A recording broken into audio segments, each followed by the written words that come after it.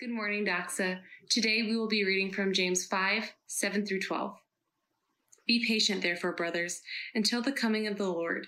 See how the farmer waits for the precious fruit of the earth, being patient about it until it receives the early and the late rains. You also, be patient, establish your hearts, for the coming of the Lord is at hand. Do not grumble against one another, brothers, so that you may not be judged. Behold, the judge is standing at the door. As an example of suffering and patience, brothers, take the prophets who spoke in the name of the Lord. Behold, we consider those blessed who remain steadfast. You have heard of the steadfastness of Job, and ye have seen the purpose of the Lord, how the Lord is compassionate and merciful. But above all, my brothers, do not swear, either by heaven or by earth or by any other oath, but let your yes be yes and your no be no, so that you may not fall under condemnation. All right, that is the text for this morning, James 5. So if you haven't turned there yet, turn there in your Bibles. My name is David Livingston. I'm one of the guys on staff, and my role at Doxa is actually kind of a cool one. I'm a church planting candidate. And so basically what that means is Doxa Church was a church plant 2 years ago, but actually has this desire not just to be a church in Madison, but actually to plant churches kind of all around Wisconsin, even all around America, and literally to the very ends of the earth. And so our job on staff is basically to be here, to be like one of the people that gets to like help lead in Salt Company, help teach the Bible, but also with this kind of vision of eventually kind of branching out from here to plant a new church. So that's me. Let me tell you a little bit more about me as well. One of the things you should know about me, and if you spend much time with me in the winter, you'll know this. I love to snowboard. Really like to snowboard, okay? And I mean, I love it. I don't just like it, I love it, okay? To the point where I've had to repent of it before, okay? Like I really like snowboarding. And I've actually had an opportunity to ski in some pretty cool places. And one of the coolest places I've ever been able to ski before is in Lake Tahoe at Heavenly Mountain Resort, okay? Anyone been there? You guys have been there? Okay, yeah, it's a really cool place. I didn't kind of have like the cash or the ability to go there myself, but I had like one of my friends who like takes a 2-week trip out there every year. He was like our rich friend in our friend group, right? And so one year he was like, hey, come with us. And I kind of got like the golden ticket that year. He would take a friend every year. So I got to go with them and spend 2 weeks straight snowboarding in Lake Tahoe at Heavenly Mountain Resort. Now, real quick, if you don't care about snowboarding, you can tune out for like a minute, but I want to just explain to you what that trip was like, because it was amazing, okay? The snow in Lake Tahoe, if you've never been there, it is amazing. They say Utah has the best snow. No, it's Heavenly Lake Tahoe, okay? Every single night we were there, it snowed at least a foot or more. Every single night. We were there for 2 weeks. So at the very end of our trip, like you would sit on the chairlift and there were certain parts of the mountain that as the chairlift would go up, you had to lift your snowboard up onto the chairlift because the snow was going to touch the bottom of your board. So there's like 10, 20 feet of snow, okay? Like so much snow, and it was amazing. And so the way you get up to Lake Tahoe is from a gondola line, okay? I promise this story is going somewhere, okay? But you get there by a gondola, okay? So it's kind of in the center of the village of Lake Tahoe there. And basically what you do is about 5 a.m., you wake up super early, you maybe take some coffee and you grab your snowboard and you start walking over to this gondola because you want to get in line. And the reason you want to get in line is because when you have a fresh snow day, like your number one goal as someone who loves skiing or snowboarding is to be like the first one down the mountain. Because it is a totally different experience when you are like the first person carving in fresh powder than when you show up at like 10 a.m. and the mountain is already ruined, okay? Totally different, amen? Amen, okay, thank you. So anyway, the gondola line. You show up, you wait in it for like an hour and a half, and when it starts to move, it moves really slowly. And there was this amazing thing that would happen every single morning, okay? So picture this, you're in the town center, there's a gondola, you're just waiting in line for it to open, trying to claim your spot. Right next to the line, there was a Cinnabon, okay? Cinnabon. 6 a.m. is right about the time where their warming ovens would kind of finish these delicious cinnamon rolls. And what they would do was this horrible thing. They would open up their doors to this line of people who've been trying to stake their claim in line for hours at this point. And they would put a fan right at the edge of the door. And they would just start blowing the smells into the crowd. people would lose their minds, okay? Like genuinely be losing their minds. These warm, intoxicating crowd started to waft in the smell and started to waft into the crowd. And I can't explain to you what it smelled like. All I can say is it was the greatest thing I've ever smelled in my life. Like genuinely. At 5, 6 a.m., that smelled unbelievable. And you could start to hear a groan, like an audible groan come from the crowd because people were starting to have this existential crisis because they'd bought like a $150 lift ticket. And they're trying to have like the greatest day of their life up on this mountain, but there's this smell, right? And everyone knew in line, if you get out of line to go get a Cinnabon, there's no possible way you're getting back in line, right? Like you have just, nope, you go back to the end of the line. And so people would literally be giving themselves like willpower pep talks. And like, you think I'm joking, I'm not joking. Like one of the guys in front of me was like, don't do it, don't do it. Like, it's just a Cinnabon, you can get one later, don't do it. But one by one, people would get out of line and go get a Cinnabon. And you would watch them take this like walk of shame. They have like icing around their face, cinnamon. They're holding their ski gear, and they would like walk all the way back to the end of the line. At this point, it was like a mile long. You couldn't even see the end of it. And so the question is, why would anyone do this? And it's like a crazy picture, right? Because one of you, you're waiting for this freshly fallen snow on a mountain that the snow is so good, they literally call it heavenly, okay? And you get lured away by something that you can get from any airport or mall in America, right? How does that happen? One thing is this amazing moment of your life, this lifetime memory, and the other is a cinnamon roll served from a chain store by a high schooler, okay? Why? Like, why would anyone make that trade? And many people made that trade. Many people. It's because one requires you to be patient and the other doesn't. One is something that you actually have to wait for and suffer for, and the other is something that you can have right now. No one would ever make that trade if they're standing on top of the mountain with all their gear on, ready to like drop into the powder bowl, right? No one would ever do that if it was like, you can either do this or have the Cinnabon. No one would ever make that trade, but many people made that trade while they're standing in line, suffering, waiting. And if you go back and you actually read the church fathers, kind of the earliest kind of writers of the church, not the apostles, but just like the early leaders of the church, the first kind of pastors, one of the things they talked about more than anything else was patience. Patience. Actually, if you go back and kind of read just what was the church talking about at the very beginning, actually way more than evangelism, even more than caring for the poor, like the theme that kind of covers all of what they were trying to present to be the shepherds of God's people was this idea of being patient. The ability to suffer and endure something difficult and hard in the moment in order to gain something of great and inestimable value later. The thing of greater value, right, it's Jesus and his kingdom, and the thing of lesser value was the world. And you could have one of those things right now, like instantaneously, you could have it. But the other you could have in fullness later. But if you chose to have the world now, you couldn't also have Jesus and his kingdom later. These are mutually exclusive. Right? And the way the Bible presents it is that if you fall in love with the world and you choose the world, you don't just go to the end of the line, but you actually forfeit your place in Jesus' kingdom entirely. And James, so he just says it like this in verse 7. He says, "Be patient, therefore, brothers.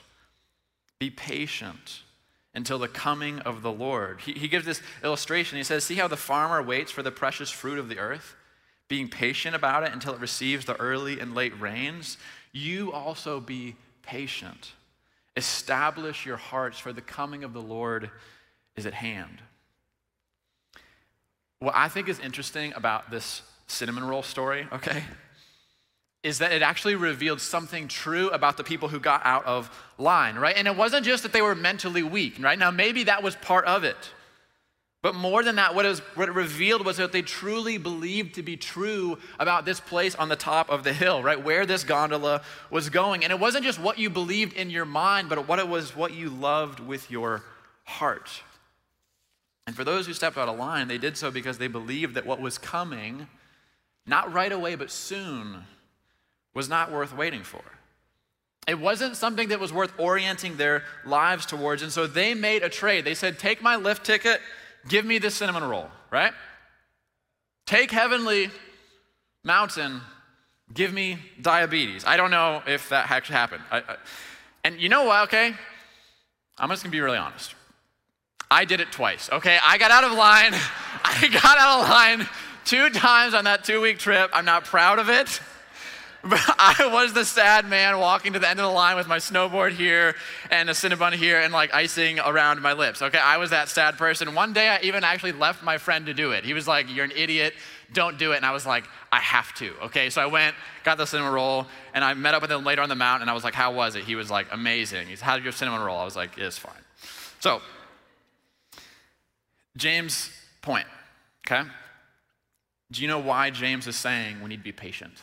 Like, why is he saying that? And why is he saying we need to wait for the coming of the Lord? And he actually says that we need to strengthen our hearts. That's like in the Greek. It's not just establish, but it's strengthen our hearts. Why does he say this? Well, he says this because getting into line doesn't mean you're going to stay in line. Getting into line doesn't mean that you will choose to stay in line, deciding to start to follow Jesus. Like taking these kind of first steps and like coming to church, reading the Bible, even kind of like choosing to follow him.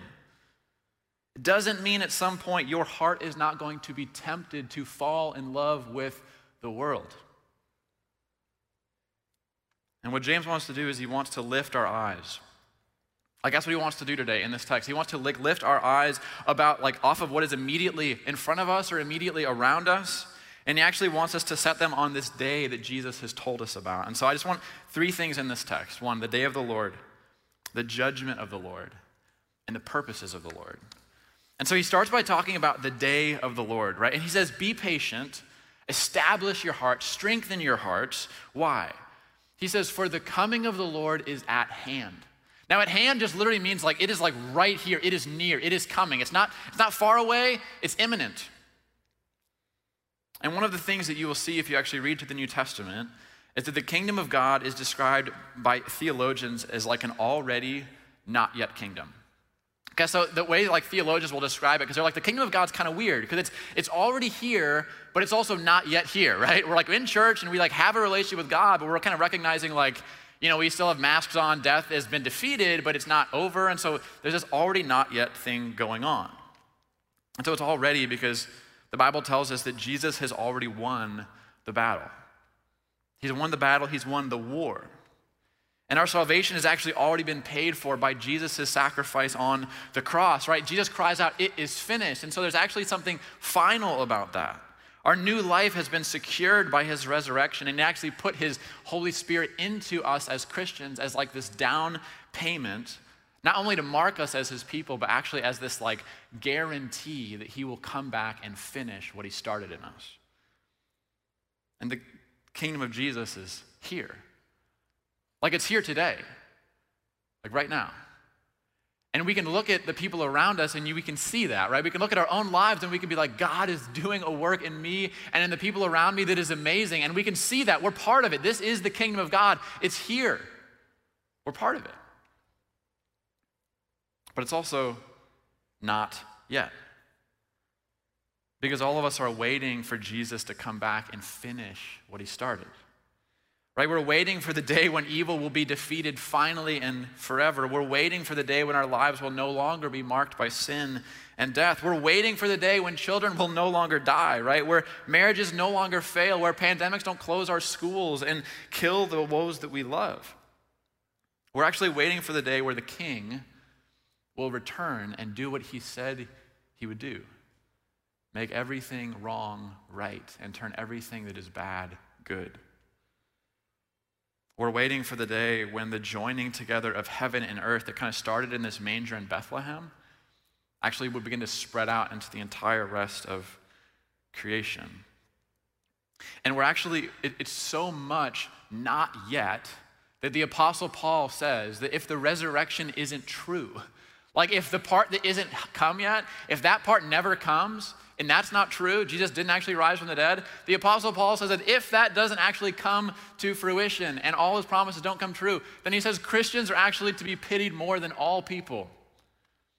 Right? Some people, they talk about Christianity like this. They say, well, hey, you know, there's these promises out there, but what I have right now in Christianity, even if all of that wasn't true in the future, I'd still be a Christian today.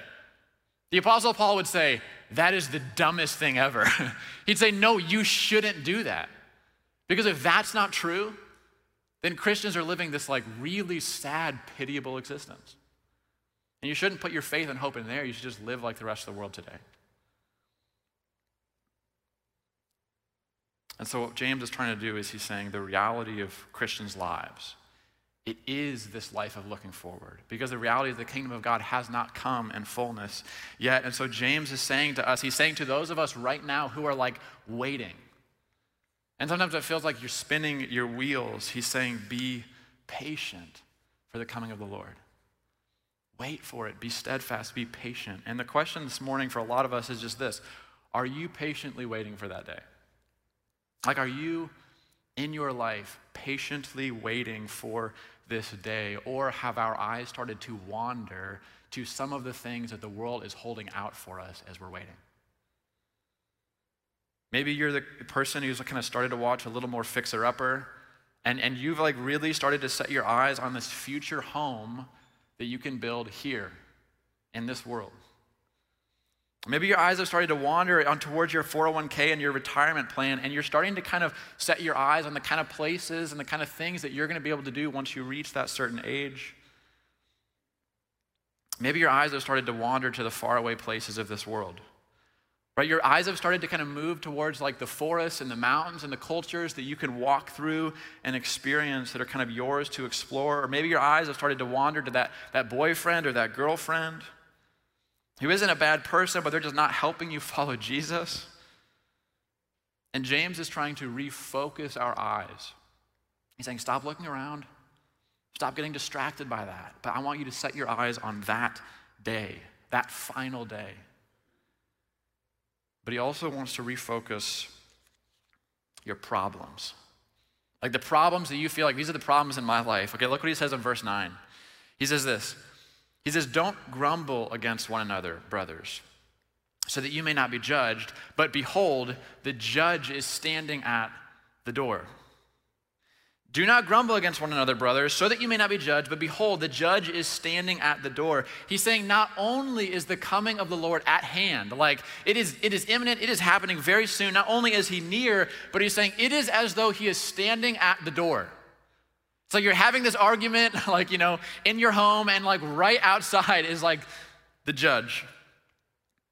He's saying the day of the Lord is coming, and it's a day of judgment. And that's the second thing he wants to talk about, the judgment of the Lord, because James wants to take our eyes off of the things of this world and put them onto the kingdom of God. But he also wants to take our eyes off of the small problems that like fill our lives, but also just fill kind of our minds all the time. And he's trying to get us to remember like the one big problem that all of us actually have. And so he says, don't grumble against one another, right? You have complaints, you have judgments against one another. Someone maybe has wronged you. Maybe treated you poorly. Maybe someone has actually offended you in like a pretty significant way. And you feel like really wronged by that. These are like regular problems that we have. And it seemed like a pretty big deal because after all, these people have wronged us. They've wronged you. And what James is saying is amazing. He's saying, let me change your perspective. As you're having this disagreement, and as you're so concerned about bringing judgment against your neighbor, or against your brother or sister, you're kind of trying to show them their failures and their offenses, and you're kind of bickering back and forth, fighting for your rights because you've been wronged. On the other side of the door stands your God, the judge of the universe. And it's like as you're having this conversation, fighting for your rights because you have been so wronged, the one that you have spent your entire life wronging, the judge himself, is like standing on the other side of the door, and he can like hear your muffled argument. He's so close to you. And he's so close to opening the door. What James is saying is he's saying the problem that you have in your life, it's not that your spouse is unfair to you. The problem you have in your life is not that your friends talk about you behind your back or there's a lot of gossip in your community. It's not actually that you don't get the recognition of someone else who doesn't deserve it. That actually you deserve to be recognized for that. He's saying the problem that you have in your life is that the coming of the Lord is at hand. And the one who is now standing at the door, he is the judge. And the Bible tells us that on that final day when the Lord returns, the Bible actually says that there will be a day of great judgment. You know, Jesus himself tells us that we're actually going to be judged based off of every single careless word we say. He says that all that is secret will be revealed. He says that everything that exists in your heart will be laid bare, not just before the judge, but before the entire universe.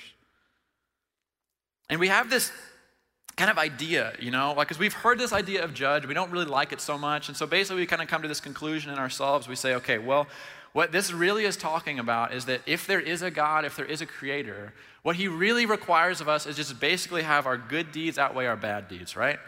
And so it's like, I know I've stolen some stuff, I know I've lied a little bit, but like I'm generally a pretty good person. And so we kind of have this idea that when we stand before the judge, that's basically what's going to happen. Everything we've done is going to be kind of laid out, and the question is going to be, are we more good than bad? The Bible says that's not what happens at all. This is nothing like that.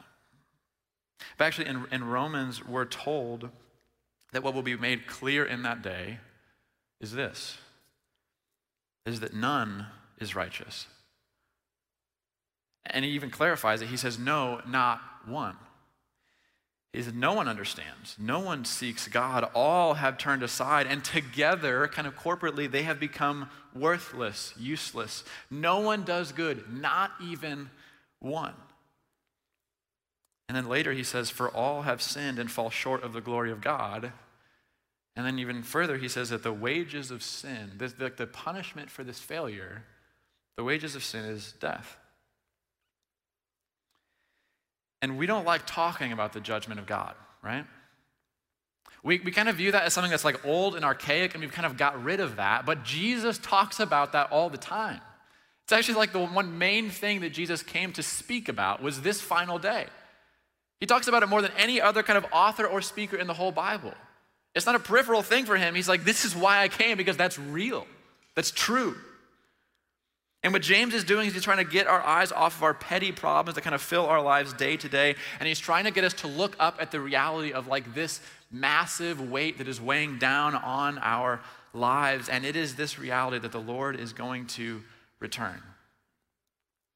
And James is saying that he will return at any moment. His coming is at hand. And when he returns, he's not going to come as a lamb this time, but he's actually going to come as a lion, as the judge. And any and all that are not perfectly clean and fit for his kingdom, they will be separated, banished from it forever. That's not a myth. That's not like someone's idea or some like angry preacher's kind of like way to try to get you to fall into line. It's actually the story that Jesus told us as he was going to the cross. He just said, this is what's true about the universe, that final day is coming. And the Bible tells us that there's only two paths forward on that day.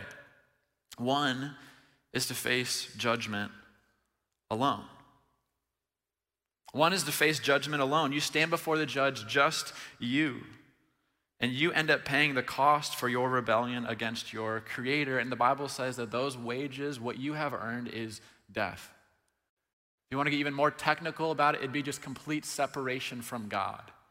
The judgment on your life would not just be kind of this image of like brimstone and fire, but the reality is just it would be to be separated from God, who is the source of all that is warm and good and bright in our world. And so the Bible just says it is like being cast off into complete darkness.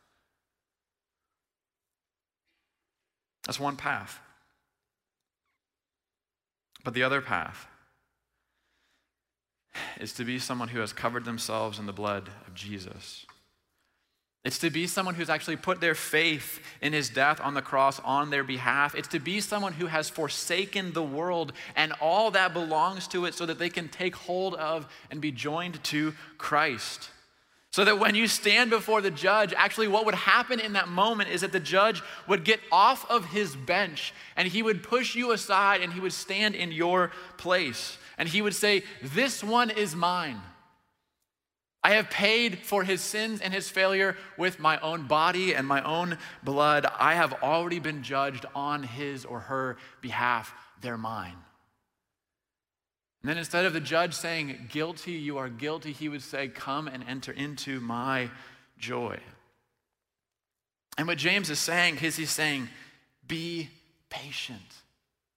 Be patient. Strengthen your hearts. Don't get caught up in these small kind of judgments of other people. Don't get caught up in the issues that plague everyone who's living for this world. Don't even get caught up in making these like large, boisterous promises about your life, right? Or what you're going to do. Just if you say you're going to do something, just do it. Like your yes be yes or your no be no. And he's saying all of this is tying it to this reality of he's saying, I want you to live your life looking forward to that day.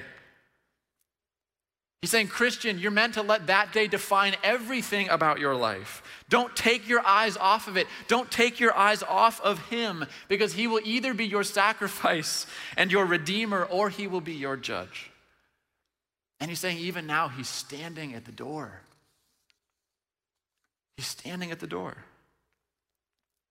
And he keeps going. He says, an example of suffering and patience, brothers, take the prophets, right? These kind of people that everyone who's reading this, they've kind of grown up with the stories of the prophets who spoke in the name of the Lord. And behold, he says, we consider those blessed who remain steadfast. You've heard of the steadfastness of Job. You've seen the purpose of the Lord, how the Lord is compassionate and merciful. And so he's kind of pulling back and he's saying, hey, even in your history, you have so many examples to look to. Like look at the prophets, right? And if you read Hebrews, the book that was right before James, it tells us what happened to the prophets. It says that they were like, thrown in prison, they were killed, they were sawn in two, right? It's like, not a great life, okay? Like they had it rough, it was horrible. And he's saying, look what they did. They were steadfast, immovable. The world was like, you can have the world. And they said, I would rather be sawn in two and have Jesus. And he's saying, we look at that and you'd look at their life and you'd say, what a tragedy. And he's saying, no. You know the full story. You know that those are actually the blessed ones.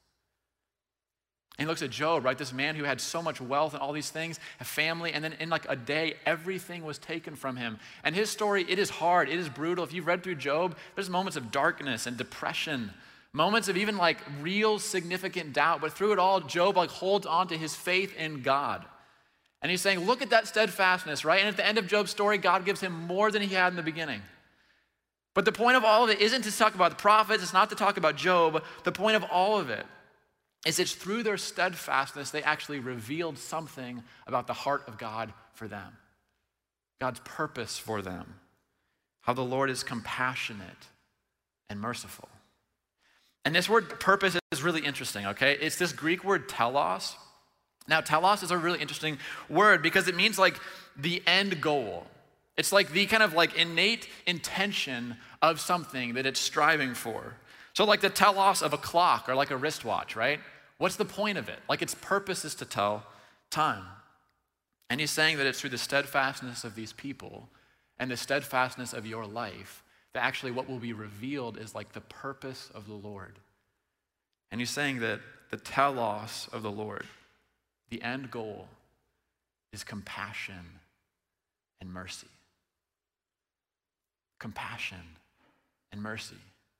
What he's saying is if you want to be the kind of person that stays in line, if you want to be the kind of person that like keeps your eyes focused on this final day and you are waiting for Jesus, for his coming, if you want to be that kind of person, you don't need to just know that day is coming. You don't need to just know what that day is like, that it's going to be a day of judgment. You need to actually know what the heart of the judge is. What is his heart like? What's his end goal, his purpose in all of it? And he says it's compassion and mercy.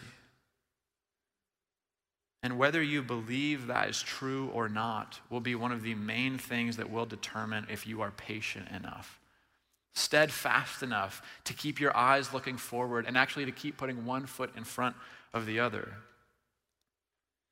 He's saying this is what the Lord's like. This is what he's like. He's compassionate. He's merciful. In the Old Testament, the main thing that you'll hear over and over again is that the Lord, he is slow to anger and he is abounding in steadfast love. The Bible's saying that's who he is. That's what he's like. This is what the one is like who has promised to one day return. And what James is doing is he's just using these two words. And they're really simple words. We don't even have time to get into them, but just compassion and mercy. Like those two words, you could go this whole week and you could just think about those two words and just meditate on those. What does it mean that he is compassionate? What does it mean that he is merciful? But what it means is that waiting for the Lord is worth it. It's worth it. This compassionate, merciful Savior is worth waiting 1,000 lifetimes for. He is worth giving up everything in the world 10,000 times over because he's compassionate. He sees you in your brokenness, and he doesn't just tell you how to get back to heaven, but he comes from heaven down to earth so that he could be with you where you are in your brokenness. He identifies with you. He has mercy. He sees something that would be so good for you, yet you don't deserve it and you can't get it yourself. And so he comes down and he does it on your behalf. He stands before the judge himself, and he is the one who is slaughtered so that you can be made whole and be given this. He's compassionate. He's merciful. And it isn't a free forgiveness and a free compassion that cost him nothing. His compassion and mercy for us cost him his life, his blood. And he's come to fix and heal all that is broken about our world. And he's come to fix and heal everything that is broken about you. And to give us not just a new life, and not just to invite us into his perfect kingdom that's coming, but actually to give us himself. Himself. And so what James is saying is he's saying, be patient. Wait. He's saying, strengthen your heart, because at the top of the mountain, the one you are looking for is also waiting for you. He's saying he loves you. He made you. He's saying he is what you have been looking for your entire life. C.S. Lewis has this quote about these kind of two realities, right? Like standing before the judge and either being like entered into his presence forever, or the judgment on you being separation from him. And this is what Lewis says. He says, in some sense, as dark to intellect as it is unbearable to the feelings, we can be both banished from the presence of him who is present everywhere, and we can be erased from the knowledge of him who knows all. We can be left utterly and absolutely outside, repelled, exiled, estranged, finally and unspeakably ignored. On the other hand, we can be called in, welcomed, received, acknowledged. And he's saying we walk every day on the razor edge between these two incredible possibilities. And he just says, apparently then, our lifelong nostalgia, our longing to be reunited with something in the universe from which we now feel cut off, to be on the inside of some door, which we have always seen from the outside, he says it's no mere kind of like neurotic fancy. It's not something you've kind of made up in your mind. But he says it's actually the truest index of our real situation.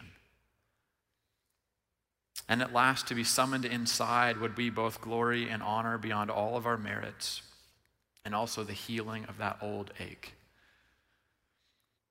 The whole Bible is pointing forward to that day, the day of the Lord, where Jesus will not just come back, but he will make everything that is bad good in our world and in your life.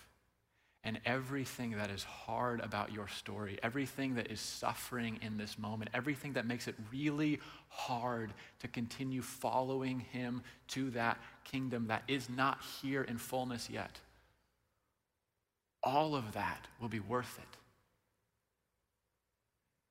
And so he says, be patient. He says, strengthen your heart. Like, let the reality that that is true and it is coming strengthen your heart, but also be the kind of people that give yourself to strengthening it.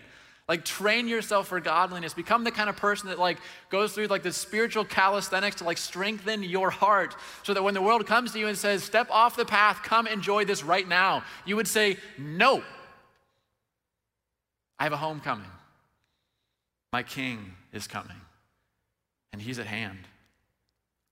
So James is saying, set your eyes, your heart on these promises. He's saying, do not waver, do not be distracted, because he is at the door. and any moment it will open. And those who have stayed faithful, those who have been patient, those who have been steadfast, those with faith, when that door opens, they will finally be home. And it will be worth it. Let's pray.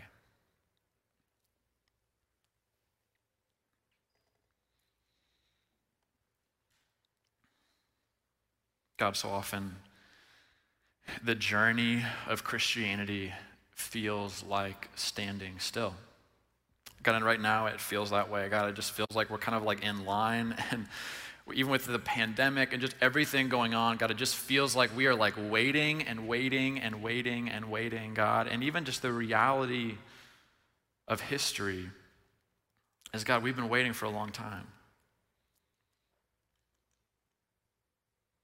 And God, it's really hard to wait, because it feels like the longer we wait, the more things that are present and tangible and right next to us feel like they might be better.